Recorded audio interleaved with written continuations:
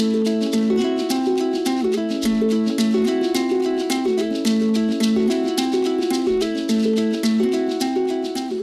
and welcome back to my tete-a-tete podcast, The Panty Personals, which, to be honest, is really just an excuse for me to get dressed up, do the hair, and get out and meet someone other than my long-suffering husband, Penny the dog, or the lockdown kitten Crayon. Well, he's really a full-blown cat by now.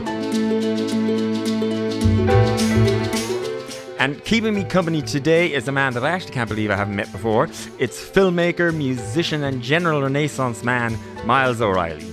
Miles is known for his gorgeous music docu-videos, I might call them, with artists like Villagers, Imelda May, Lisa O'Neill, You Vagabonds, and of course the lovely Lisa Hannigan, and that's her track that you can hear in the background now. And Miles, you actually made the video for that track, so that's a bit of serendipity there. Miles is also one half of the music show This Ain't No Disco with Donald Deneen, and he has curated a stage at Body and Soul Festival for the previous 7 years until Miss Corona put a hiatus on that. And if that weren't enough, Miles is very much a music maker himself. He started out as the band Juno Falls, which was effectively just him, and whichever mates were available at the time. That was as a young fella, but these days he's making dreamy ambient music albums under the moniker Indistinct Chatter, but more of that later. Miles, I'm going to make it easier on you by asking you questions about somebody else first, because I've absolutely fallen in love with your neighbours. Because you made a video recently for Crowded House, and it's a great track called To the Island. You can watch it on YouTube. But in the video, and the video is in your style, it's a music video, but there's a bit of documentary in there too. And they're neighbours of yours, is it? Yeah, Elsie and Eddie, and they're amazing. Every morning when we wake up, there's a kiss and then a prayer. And then during the day, Eddie'd always bring me home, or if we were together, pick a rose off a tree to give it to me. Yep, they're right next door. We've been there for 13 years, and we got to know them straight away. Yeah. But they're incredibly inspiring, both 80 plus, they're both in their 80s. Telling each other how much we love her. She's my queen, and I'm her king. Well, of course, I just fell immediately in love with Elsie because she's a glamour puss. The makeup, the hair, the outfits and everything. Yeah. And then he's so dapper. Yeah. And then the sort of documentary element of the video really tells the story of their relationship, and it's beautiful. Yeah. They're dancing in the video at one point. You know, it's beautiful on so many things, but they speak about, love being a commitment rather than a feeling. And as a married woman, I'm learning that. But also there's some odd and beautiful things, like all the stuff they have on their wall, like from newspapers and... Well, they're quite religious, but they still have a newspaper cutting of a picture of a black hole, the first picture of a black hole. Well, and that's another thing I love about them. At one point, they casually say, we don't do television. Yeah. And I'm like, I wish I had the confidence to just never look at television. And there's something gorgeous about it. Yeah. The world is beyond us. It's too enormous. But on the island... Now, to bring it back to yourself, and I get the impression that you're less comfortable talking about yourself than you are talking about other things. I've spent a long time behind the camera looking at other personalities because I find it very hard to be a personality myself. I'm not really able to vocalize who I am. I know who I am. I'm a very confident person, I think.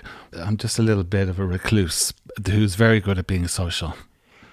But that's interesting, though, because, you went into music first. I mean, film and video in a way took over for a long time, and now you're back making a lot of music now. Yeah, it was a tricky thing to be when I would have called myself a professional musician, and I've worked with so many since I stopped being a professional musician that I see that they're all undergoing the same very tricky process of kind of balancing the being on with the being at home, And the more I was on, the more I wanted to be at home. So You know, back in the day when I was a younger man, I should have been really going for it, but instead I just wanted to hibernate the whole time because it was so much effort to be out doing the music thing and entertaining publicly. So that's why I stopped, essentially. I couldn't do that part. Well, you know, the subject of alter egos comes up, you know, with me quite a lot, as you might imagine. See, I think that's always the answer. You create a public persona You're for so right. performing and all of that, and you get to be your other self, your own self, all the rest of the time. Oh my God, you could explain that to my wife because she's like, why did you put out that Instagram video of you talking and showing our house? And like, I don't like it. And I'm like, well, I'm trying to be a persona now. I think I know what to do now, is to separate the two. And she's like, but who is this other Miles? This is not my husband, you know? That is so funny because my husband is like pathologically private. Yeah. Like he never wants his picture anywhere. He never wants anything. He doesn't have any social media except for WhatsApp. And even that, the WhatsApp picture is almost never of himself. Just the generic, it'll be like the cat, or it'll just be black, Yeah, or yeah. whatever. Like he's pathologically private. Same as my wife. Yeah. Yes, that's what it sounds like. You know, and he'll give out to me, why did you put on Twitter that you know, that you made a chicken? You know, like, and I'm like, that's not, you know, top secret government information, you know. Whereas to me, I don't think anything of it. No, you're serving chicken But I for people. choose what to reveal. Yeah, exactly. Carefully. Yeah. Yeah. And instinctually, I guess if you're a performer, you need to have that confidence in the alter ego. Well, and also, you know, especially if you're a musician or something, and in the kind of stuff that I do on stage too, I'm just telling stories about my own life or my experience because I feel like I'm not an expert in anything else, but I can tell you exactly what I felt about something. So it is necessarily part of the product is to reveal parts of yourself. You just have to choose which parts. Yeah, And exactly. So have you always been is shy the word you would describe? Yeah, very shy, I guess. I don't think I actually had any social interaction up until I was 5. None? First ones, none at all. No. You no siblings or neighbors? No, or... nothing. Just myself and my mother. Yeah, it's in many ways, it was a good thing. Yeah. I see how it works for me. I know that 5-year-old Miles is still here. Yeah. And 5-year-old Miles appreciates those 5 years, you know. That's sweet. Which That's is great. Now, because your father had died when you were My mother a had baby. drastically left my father, and so I was denied even seeing him in those 5 years, in my first 5 years of my life. And that continued. I never really got to know my father. There's another kind of worms there. But no, I'm very appreciative of the world she made for me in those 5 years. I have a memory of the smells, of the feeling of comfort, of the feeling of love. And she was a highly creative woman. And I'm sure as a baby, I would have sat on her lap and watched her make a dress or watched her paint or, you know. And so, but your father has passed since. He has had passed. Yes, and you never really got to know him? I never really got to know him, no. We would have spent some weekends together. And how old were you when he passed away? I was 27 when he passed away, but I was still in his eyes a child, so he would have still not had, I wouldn't have had the adult conversations that I wished I could have had, you know, because he still treated me like a teenager, you know. Yeah. Well, you know, I have adult conversations with my father. Go on. But to me, he's still my dad, and to him, I'm still... It's funny, right? Yeah. And that's necessary to be. It's like, why go deeper than that? But obviously, now I think about those things. You're right. It's like, now I wish I could just... If something went terribly wrong, I used to run to my mother. And I wish I could have, in some instances, ran to him, but I just didn't have that opportunity. Well, we're going to talk about your mother a little later on because she's been very important in the last while. But it's funny... You know, I think all kids nearly run to their mothers, or certainly in the traditional family that most of us grew up in. So there were certain things that I went to my dad about, but they were very defined. Yeah. What those were. I guess. So were where they? were you growing up, by the way? What were they? What was one of the Well, things? money. Okay. Money things. Like, for example, my dad, always been very supportive and all of that, but he had no frame of reference for my life or what I did for a living. Like drag and nightclubs and all that. Hadn't a clue. And so I think, he showed little or no interest, not because of any bad, just because it was out of his ken. Yeah. And so my dad was delighted when I opened a bar. Even though my dad's he's not a drinker at all. He's hardly ever crossed the door of a pub in his life, but he understands what a pub is. Brilliant. And he understands what a business is and all that. So, that must have been great for you. Oh my God. yeah, and to be able to sort of, here's 4 walls and a business, and him understand what that was. Great. Yeah, that is lovely. So where were you growing up? We escaped to 4 or 5 different homes until my mother finally settled with a man that she liked, and that was in Blessington, more or less, for all my childhood. I did notice the way you phrased that. That it was a man that she liked. Blessington. Well, that's a nice part of the world. It is. It's very countryside. And my sister came along then. So Anya. And we grew up in the countryside. And Anya has since now, she presents the show Eco Eye on RTE. She's like a super environment warrior. And she hates me saying that. But we have a deep connection with nature up until our mid-teens. Came to Dublin. And so when did the music thing come along? Basically, when I knew I had a lot more knowledge, I was very experienced. When I was 15, 16, 17, I had a lot of knowledge about music. There was a confidence that came with that. And I was terrible in school. So I was like, well, look, I'm really knowledgeable about this thing. I'm just going to do that. That's all I want to do. And I didn't do my leaving cert And my mother was absolutely fine with that too. She was like, whatever makes you happy. Yeah, it was just that I listened to a lot of stuff. And I wasn't as fortunate as most musicians that became professional because they had other friends that they had a community of musicians growing up, or in school they might have had the one friend who was also learning guitar and they could bounce off each other, and I never had that. And I still find it strange that I did end up playing professionally without a community of musicians around me. But so how did the Juno Falls thing come along? Because if you look on Wikipedia or something, it writes of Juno Falls as a band, but essentially it was you and whichever of your mates happened to be around when you needed. It was, I had a best friend who learned how to play bass guitar just so that I could have him on tour with me, or it was just whatever, and he rudimentary skills, but it worked, and I could have my best friend on tour with me.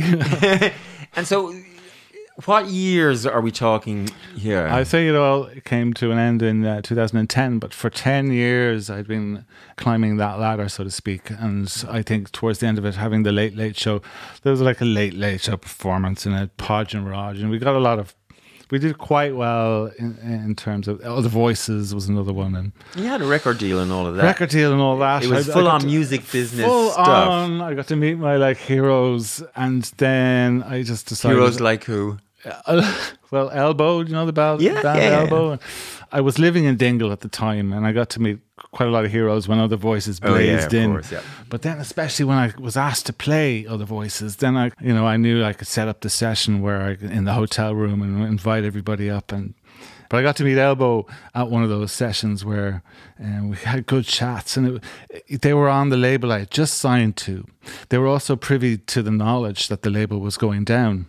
I was introduced to the rest of the band as Miles has just joined our label, and they all kind of let a little shrug, and I understand now why, and they were like, well, we've just gone to Universal, who's your manager? And they were very caring, but they never actually came out with it that your label's is going down, so 2 months later it did. But I got to hang out with Elbow. They were my heroes at the time. And Paul Weller. Paul Weller, of course, who myself and Declan O'Rourke were on that, and Duke Special were on V2 Records. And I think label buddies came up a lot. The term, in a label, they do like their artists hanging out. So if you've got a label buddy, it's a good thing because you're recording each other. And acknowledging each other, and you're going under the same management, and it's easy for them to nurture and develop collaboration and things. So I'm glad to see that Declan O'Rourke has, it's been 10 years since then, but Declan O'Rourke and Paul Weller have just put out an album. But to have that kind of close-knit friendship is quite beautiful. And I still have a lot of those from that era of people who haven't gone away. Is it true that you are, when getting into all that, you're a bit naive about the music industry, and like most young musicians like are? Most young musicians, and I see it's a treacherous territory for a lot of musicians who haven't played a lot or haven't gigged a lot and don't understand the business side of it. If you go in with a big heart and going, I just want to make music and I don't care to who, you're most vulnerable then, because you look up to the label people, you think they're great.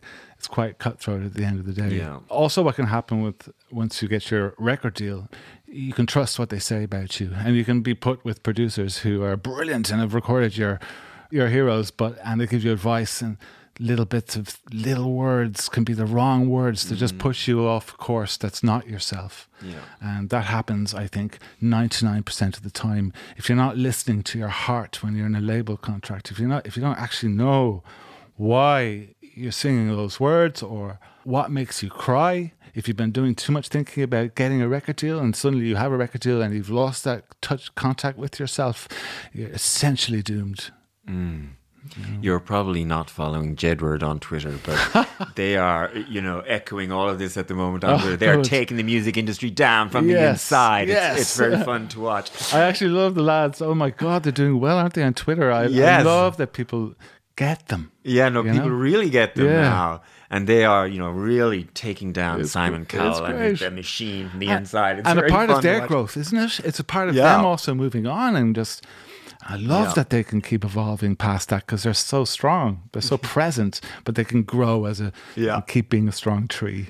They used to be Ireland's little secret, and now Yeah. everybody's on board. So tell me, you had a fairly successful 10 years there in the belly of the music industry beast and all of that. But then, so how did you transition then into the music video stuff, which you've been very successful at? I mean, the list of people you've made videos for is pretty incredible. Thank you. I was sitting down one day watching a film, actually, and I love space and I love science and all these. I grew up with those kind of books, and there was a film called Wild Blue Yonder, which is a Werner Herzog film.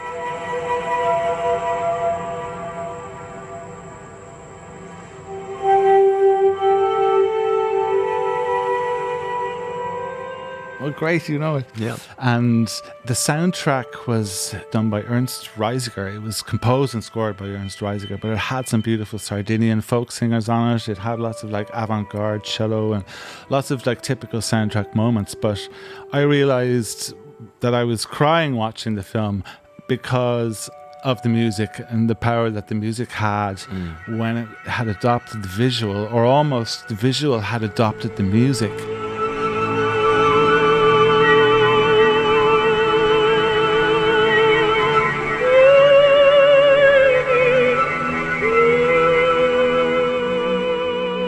I honestly think that Werner Herzog edited that film to the music, so he was really jamming with music.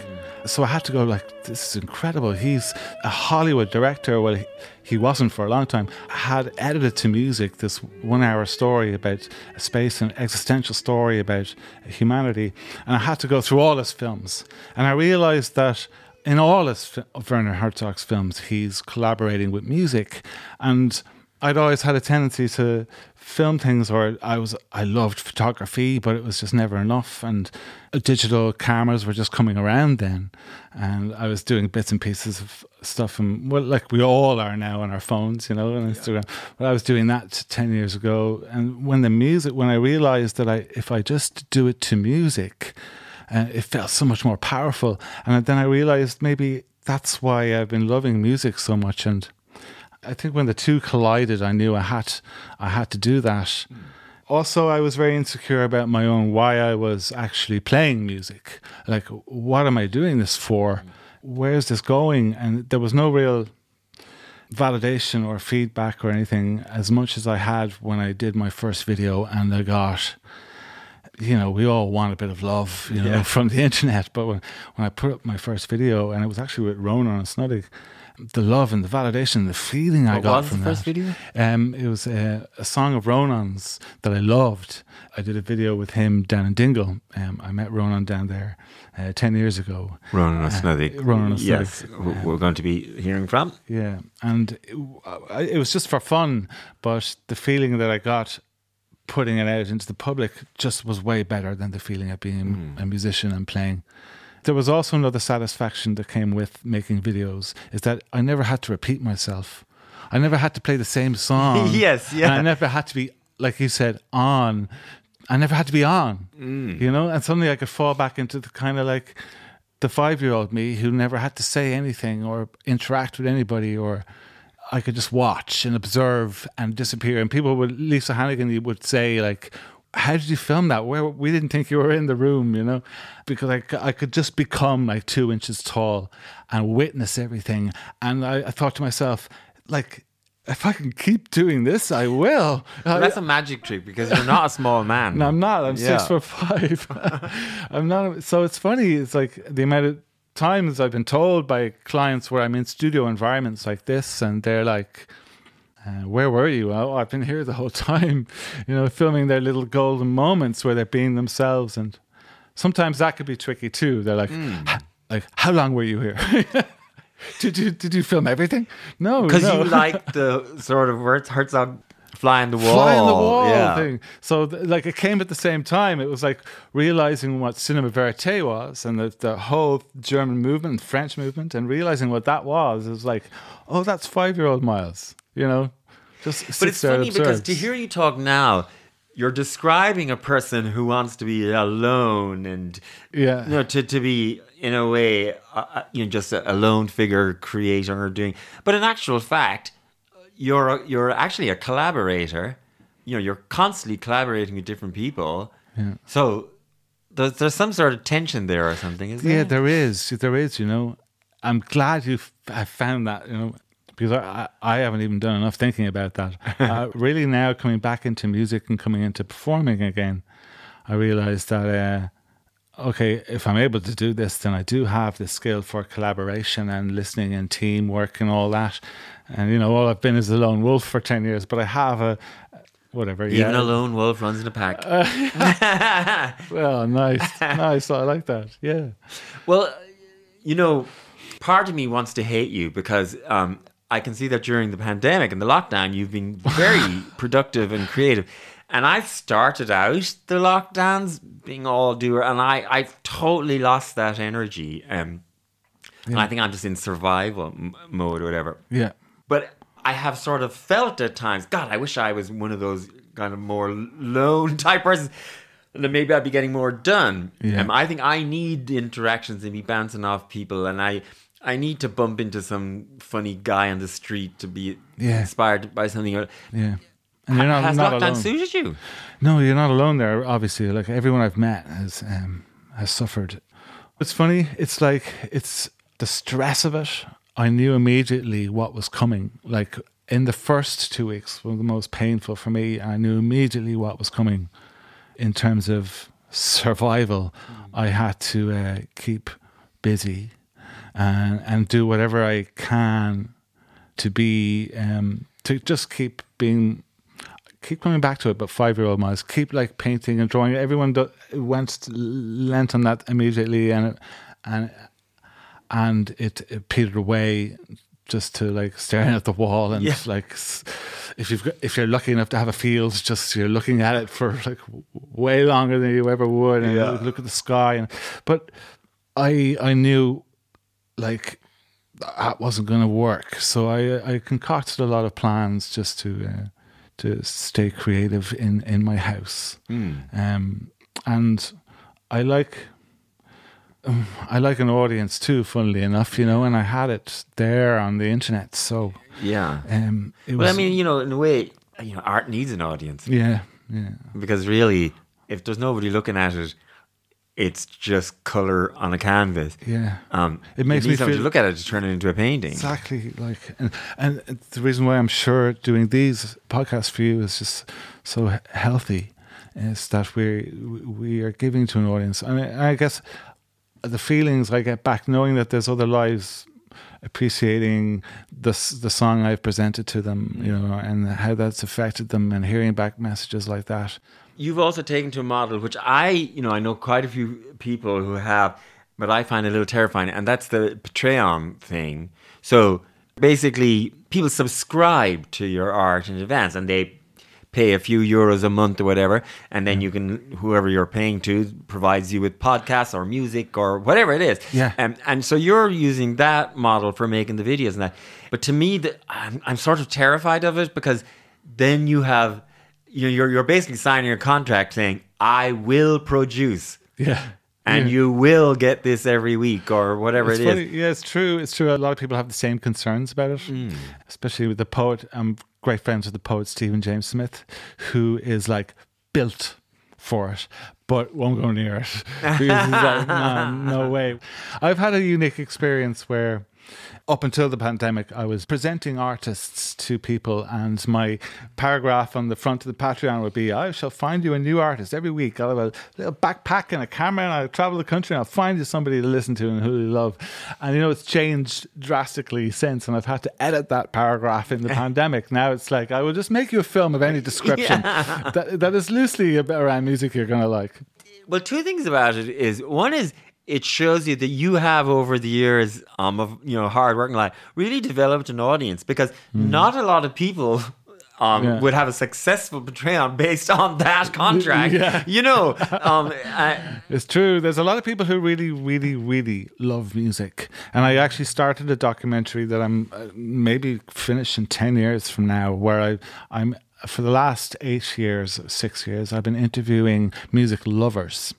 And I don't find them that often, but like people who live and breathe music, who go to every concert, and some might be regarded as sycophants or something because they're always in the front row of the audience, But I'm essentially one of them, Yeah, that'll be an interesting one when it's finished. Now, your work really does straddle a kind of, your video work, this thing between documentary and music video almost, and it's very interesting, and it's kind of your own space in a way. There's not many people working in that sort of crossover, really. Yeah. And of course, now I have a vested interest in bringing up the next one, which is the video essential services, which is, of course, the music that is your own music, because after leaving the band and the past, and then going into the videos and all that, and then you started making your own music, but it's ambient. Yeah. So the moniker you use for your ambient music is Genius, Indistinct Chatter, which when I read it first, I had that thing where I know that from somewhere, but I couldn't quite place it. And it wasn't until John was the one who was like, oh, that's from the subtitles in a video when they're in a bar or something. But I read that you collected that name ages ago. Yes, I had it for ages, yeah. Because I realized I did listen to a lot of Indistinct Chatter. Actually, I think there's a whole ethos. It's almost religious. It's like you don't listen to ambient music, you hear it. And so we constantly hear ambient music. It's all around us all the time, and yeah, that's what the movie industry calls it. Is well, ambient sounds of anywhere where there's people is indistinct chatter. But it's so genius. Yeah. But I was struck by the fact that you said that you had collected it and sort of stuck it in your back pocket, so to speak, for years, and that you'd even offered it to other people along the way, who were looking for names for a band, and well, none of those idiots took it. Thank God. And also because I'm a drag queen, and drag queens all collect drag queen names. Oh, brilliant! Okay. So we have Facebook groups and WhatsApp, and we're always like sending each other. And there's always a couple that you keep, and you think, if I ever meet a young drag queen who's looking for a good name, Yeah, it's cool. So there's It's like you a always perfect have one or portrait, two. It's like, It is, and it's so satisfying when you find one that works on different levels, and the pun is great, and that it's very satisfying. But so under that moniker, Indistinct Chatter, one of the tracks you made a video for and had out during the pandemic is and also available for everyone to look at on YouTube. It's called Essential Services, and I'm biased towards it, of course, because my own lovely panty bar is in it.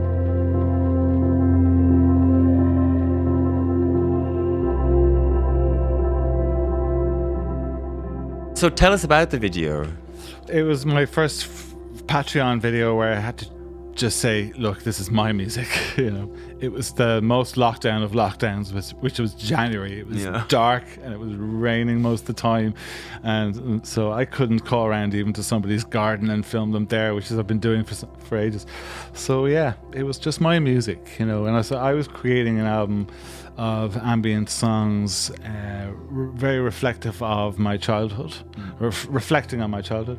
And I was listening to the mixes walking around, and it just suited me at the time to film a lot of footage of architecture. And then I realized that there was this thing where I'd seen online a lot of people. Dublin was very quiet, way more quiet than it is now. Even though it was lockdown 5 then, I mean, it was lockdown 5 then. Like, in visually, it was like there was no cars anywhere apart from taxis and Deliveroo guys.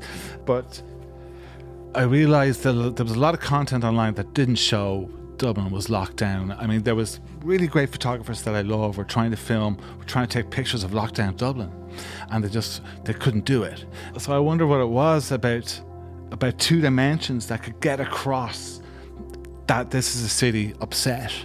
It was just in walking around, really buzzing around, listening to my music and having to walk anyway because I go mental otherwise, looking at streets, listening to my music, that I realised, well, it's the open shops, it's the ones that are open that seem the saddest, because they highlight the fact that it's like, this is in between the hours of 9 and 5, you know, but the street's empty. So when I had a shot of an empty street, but if there was like a essential service, like a hardware shop that was open, you'd realise, whoa, well, this isn't 6 in the morning. And immediately, when that clicked, I was like, oh, I have to make a video for this. It's now. really beautiful. It's sort of mesmerizing.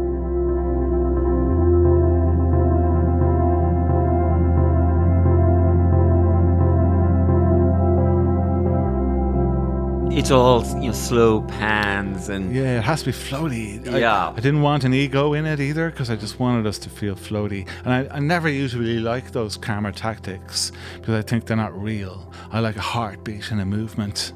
It's a personality and a tempo and a kind of in a session, or if in a running scene, if it's not perfect, if it's jaggedy running scene, you get that, you know. But yeah, this time it had to be a dream.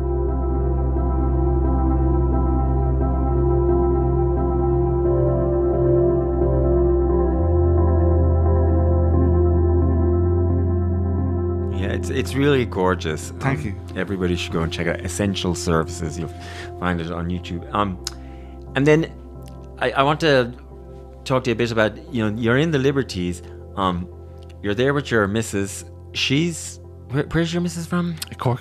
Aideen's from Cork. She's yeah. And is she an artist of? She essentially, her whole family are artists, but none of them know it. Okay. Yeah. And then I've, of course, fallen in love with your cats from the videos. Seamus and Noah, yeah. Oh, so which one is the youngest one? Noah. Well, because Noah is the absolute spitting image of our cat. Yeah. I have a 13-year-old Jack Russell who doesn't really do much these days. You know, he's gotten very old. But we got a cat in the first lockdown. Oh, brilliant. And I've so enjoyed having the cat. He's so much fun. Their little personalities are great, my aren't God, they? yeah. And when they choose you, like, okay, now let's pet, you know. Yeah, and it's almost heartbreaking when you want to, you know, have And the they little don't, cuddle. yeah. And it's not his time. And, you know, it's almost heartbreaking. But when he decides to bestow that cuddle, oh my God, It's so much more human. I think cats are a little bit more human than dogs. You know, it takes a couple. Regal. You know, like a particular kind of human. They are human, but they're blue bloods. Right. Yeah, you're dead right. I think, yeah. A bit more regal. So you're living in the Liberties with the lovely wife and the lovely cats. And like a lot of creative people at the moment, you've had to get creative about being creative. And so one of the things I'm really enjoying is you've been making music videos in the house. I find that very charming. You get a sort of sense of you in a way.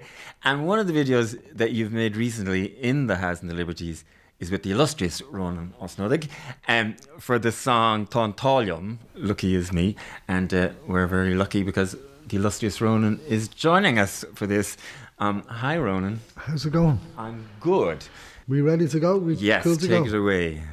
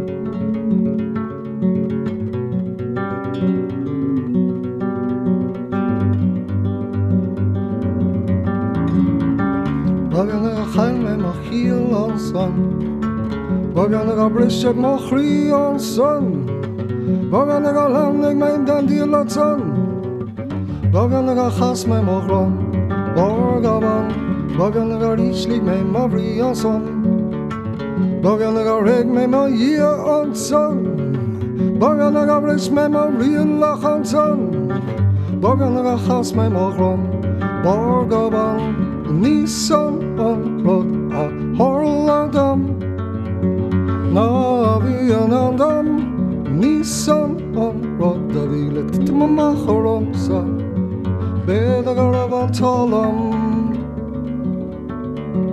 On talam Erna sangalas makjan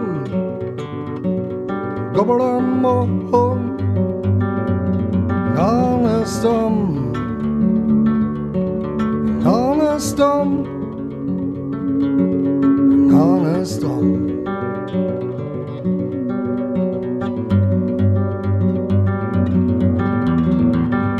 Bagan ag a ríslig mei ma brí an san Bagan ag a ravan I hasan a adadam Bagan ag a ravan koggasan a herdam Bagan ag a chas mei ma chron Borgaban Bagan ag a ravan an asan a adadam Bagan ag a ravan I hasan a herdam Bagan ag a ravan down an a chodden adam Bagan ag a chas mei ma chron Borgaban Nisan an rod a Horlandam Na vi an andam Nisan an rod a vi lit ma machorom sa Bedagar av an talam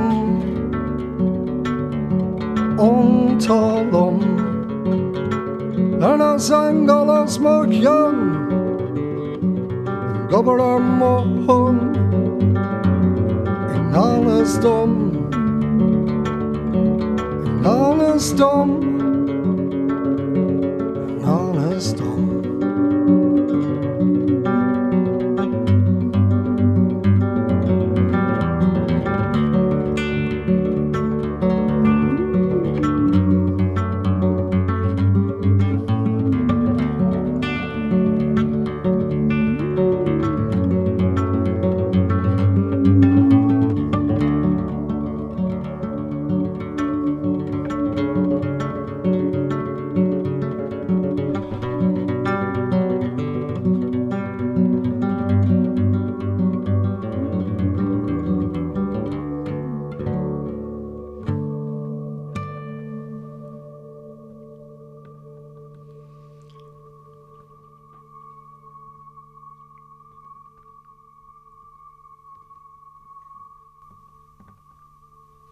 Thank you.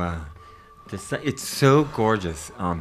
It makes me happy in a melancholic way, if you get what I'm feeling. And Ronan, yeah, it does. But you know what I mean? I think it might be a very Irish feeling. You know, melancholically sad. We enjoy. Melancholically happy, I mean.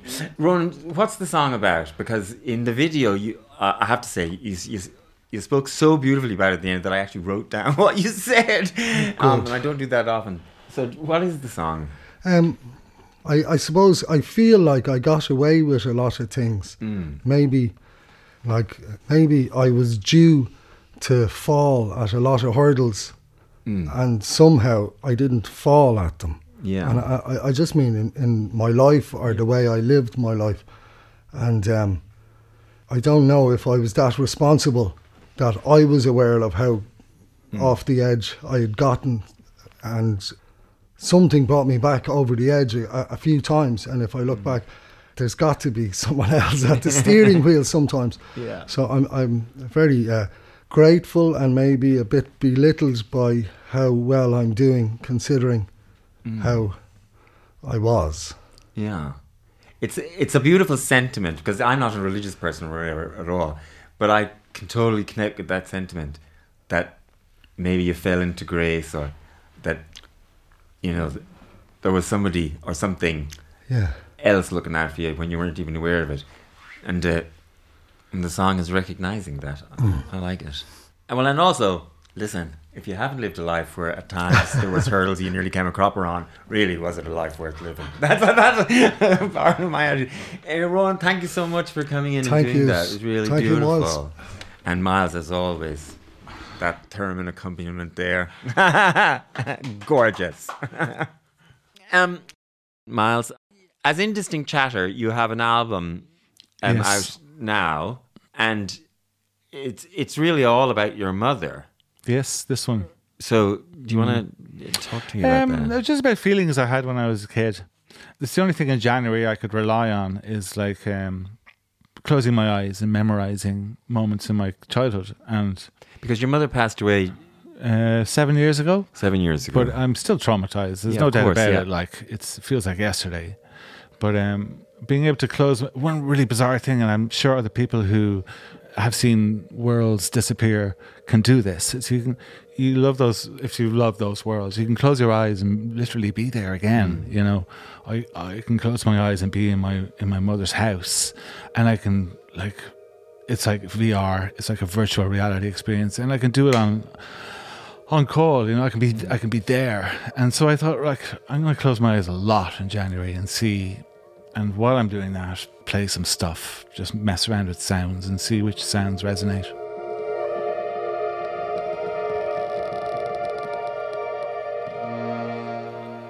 So that's what this album is. There was a lot of stuff going on in the house.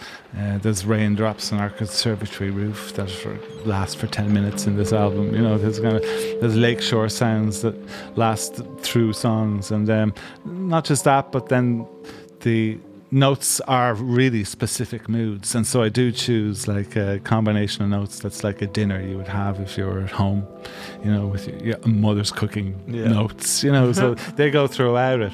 And I just love those. I just love that I could do that and I had the time. Like I never would have had the time to do that otherwise.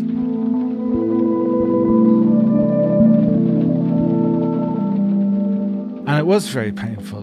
There was a lot of like crying. There was a lot of like getting too close to the memory and bursting out into tears, and then feeling magnificent afterwards, and coming back to the song and something like the positivity of the memory was all that exists after the breakdown. So that music then just lifted the song to another level where it's a beautiful sad thing.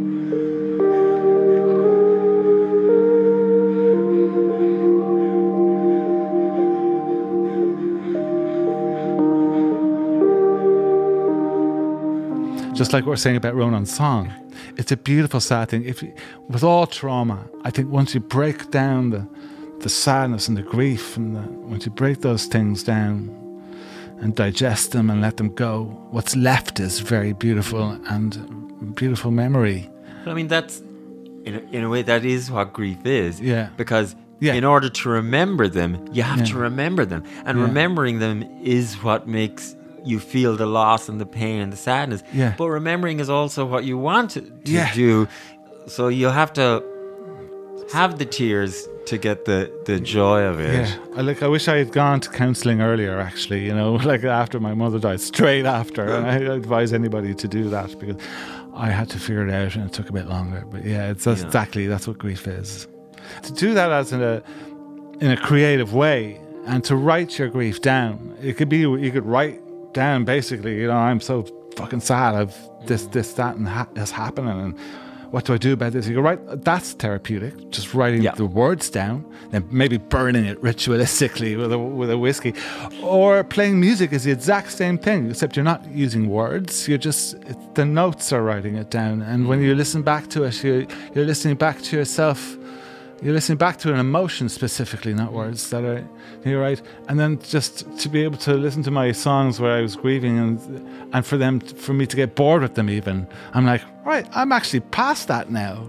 You know? Yeah. This doesn't hurt me. This song doesn't hurt me anymore in the happy, sad way. Yeah. I'm numb to that now because maybe I've grown up. I've put my words down and I burnt the paper. The album is called My Mother's Star, and it is essentially peon to your mother. It is. I don't want people to feel like, though, that it's personal. And a lot of the feedback I've been getting is that it's, it's playing to the stars. I'm not playing to my mother specifically. I'm playing to the stars. Well, I mean, grief and mothers and all that are universal. It's a universal I mean, thing. all art is personal, and the personal is always universal. Is my motto about it. Wow. I mean, there isn't, the only things that are universal in life are the personal things: love, loss, grief, pain, happiness. I mean, aren't they? Yet you feel very alone with them. Yeah, I mean, that's part of human, That's isn't it? Yeah. Even surrounded by 8 billion other people, sometimes you feel alone, or you feel like you're the first person to have this experience. And you have to figure it out yourself. And it's just you're on your own path there, with some stuff. And so, was the album like healing? Like, did you feel better after the process? Yeah, I think it did. I felt better actually. I kind of like spat it out. It was really quick to make. 1 month of just me just like whooshing, like just spilling everything out, as have been the other albums in lockdown, just spilling and not caring and effortless. Like, I have to say effortless, because I didn't think twice about the music, and listening back was the most therapeutic, because I listen back and I have to revisit the emotion I was pouring, and I'm glad that I'm bored of some of the songs now, basically. Yeah. You're glad you're bored of them, yeah. I mean, you're an ideas man, aren't you? I mean, I feel just even sitting here that the ideas are bubbling out of you. Is part of the process deciding which ideas to work with, or like, some people are sitting there looking for an idea. I feel like you always have 10 ideas. Yeah. And there's no shortage of ideas. But sometimes the hard part is deciding which, ideas. Yeah. And it can be the hardest part, I think. Well, I grew up with I chose creative friends, who also have ideas. And what I noticed, the difference between me and them, and they're still my best friends, is that if I have an idea, I go and do it the next day, and I finish it, and I know what the feeling is of finishing an idea. And that really helps me, for some reason, going out and making things and setting them free. And I love that. And my friends never move past the idea, God, yeah. I mean, they have millions of I'm in the ideas procrastinator group, Yeah. I wish I had more of that. Well, I guess I'm lucky, and I need to acknowledge that I'm grateful for that. But sometimes I forget that maybe this is my little superpower, that I can come up with an idea and complete it. And that the reason why I choose it is because I know I can finish it. And maybe it's a little superpower. What I try and focus on is not to be is universal, like you said. Always try and have an idea that everybody feels they can adopt as fully as I have, and feel the same lump in the throat as I do when I pick an idea, because I want it to make me cry. And if it doesn't, it gets left in the shelf. Not for too long, because I figure out how it's going to make me cry. Yeah. And then and the best compliment in the world is that made me cry. I totally agree with that. I used to be one of those people, whatever, I would be embarrassed to cry at a movie or something, when I was a teenager or whatever. And nowadays, if I'm not crying, I want to be crying, because that means it's affecting me, or it's brought up something, or whatever. Maybe it's growing into life and growing into maturity. We actually value feeling things, don't we? Yes, and knowing what you want to feel, and knowing what your superpower is. Yeah. I mean, sometimes I look at these, people who become very successful at 20 in a band or whatever, and I think how hard that must be, because I don't think anybody knows at 20 exactly what their superpower is. They've stumbled in a way onto something, but then you have to do it again.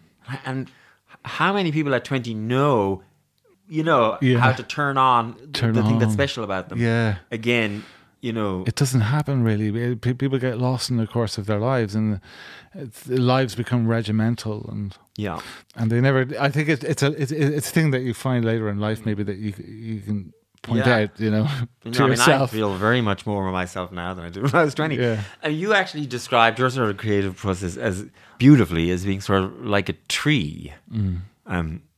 I love the tree analogy, but the growth and the nurture. When you say when A&R in record labels, when record labels were real, the A&R philosophy was nurture the growth of the artist. And actually, maybe when I think about your analogy of the tree, what I was sort of getting at about not knowing your supervisor in 20 is to do with that rooted thing that you get when you're older. You know exactly who you are and where you are. You're rooted on your own ground, if you know what I mean. Yeah. And I think that comes with age. I mean, It comes with age. It's like be a big, strong, proud oak tree, The more you grow, the more roots you have, and the more connectivity and the more influence you have on your environment, even though you mightn't be aware that you're the giant of the field. You're supplying this. You're supplying this 1,000 species of insects living on your skin, and you're supplying their world, and you might not ever feel that you're a big, strong, proud tree, but you are. The more you mature. Sometimes I think it's good to have an animal, a cat, whatever it is, that is entirely roots, if you know what I mean. God, isn't it brilliant? That they know exactly what they are. No bullshit. They have no bullshit. There's no ideas above their stations. They know what they're for. Yeah. They know where they are, and it sometimes just reminds you, yes, I'm here to eat and shit too. Yeah.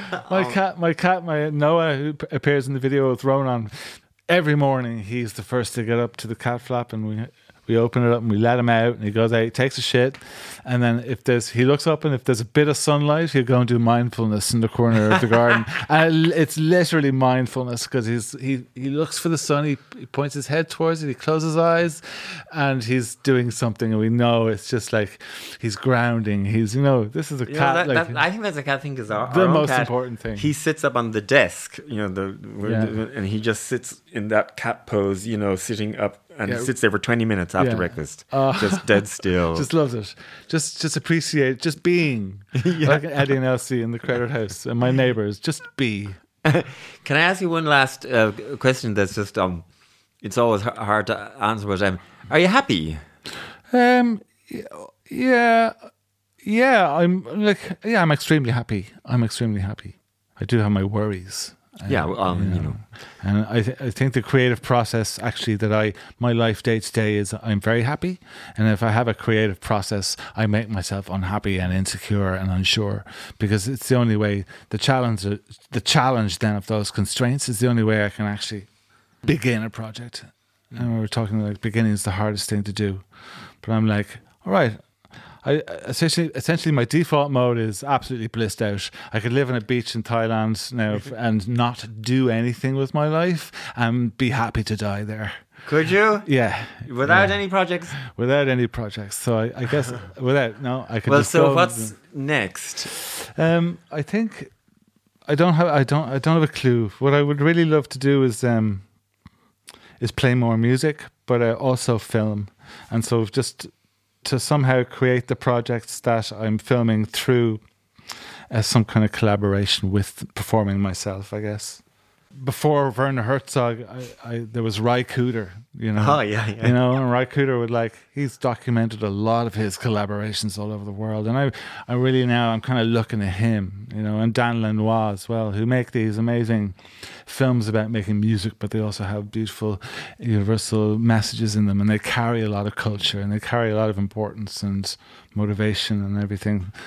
Well, one thing I'm certain of, whatever it is you're doing next, it'll be interesting, Miles.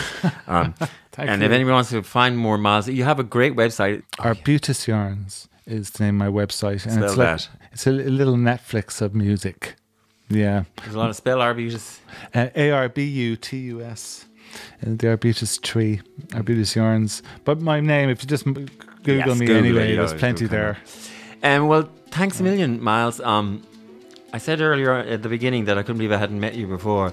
Yeah. And I'm really glad I have. I've thoroughly enjoyed it. It's been a real pleasure. So. It's really been a pleasure to sit with you. Thank you. Thank you very much.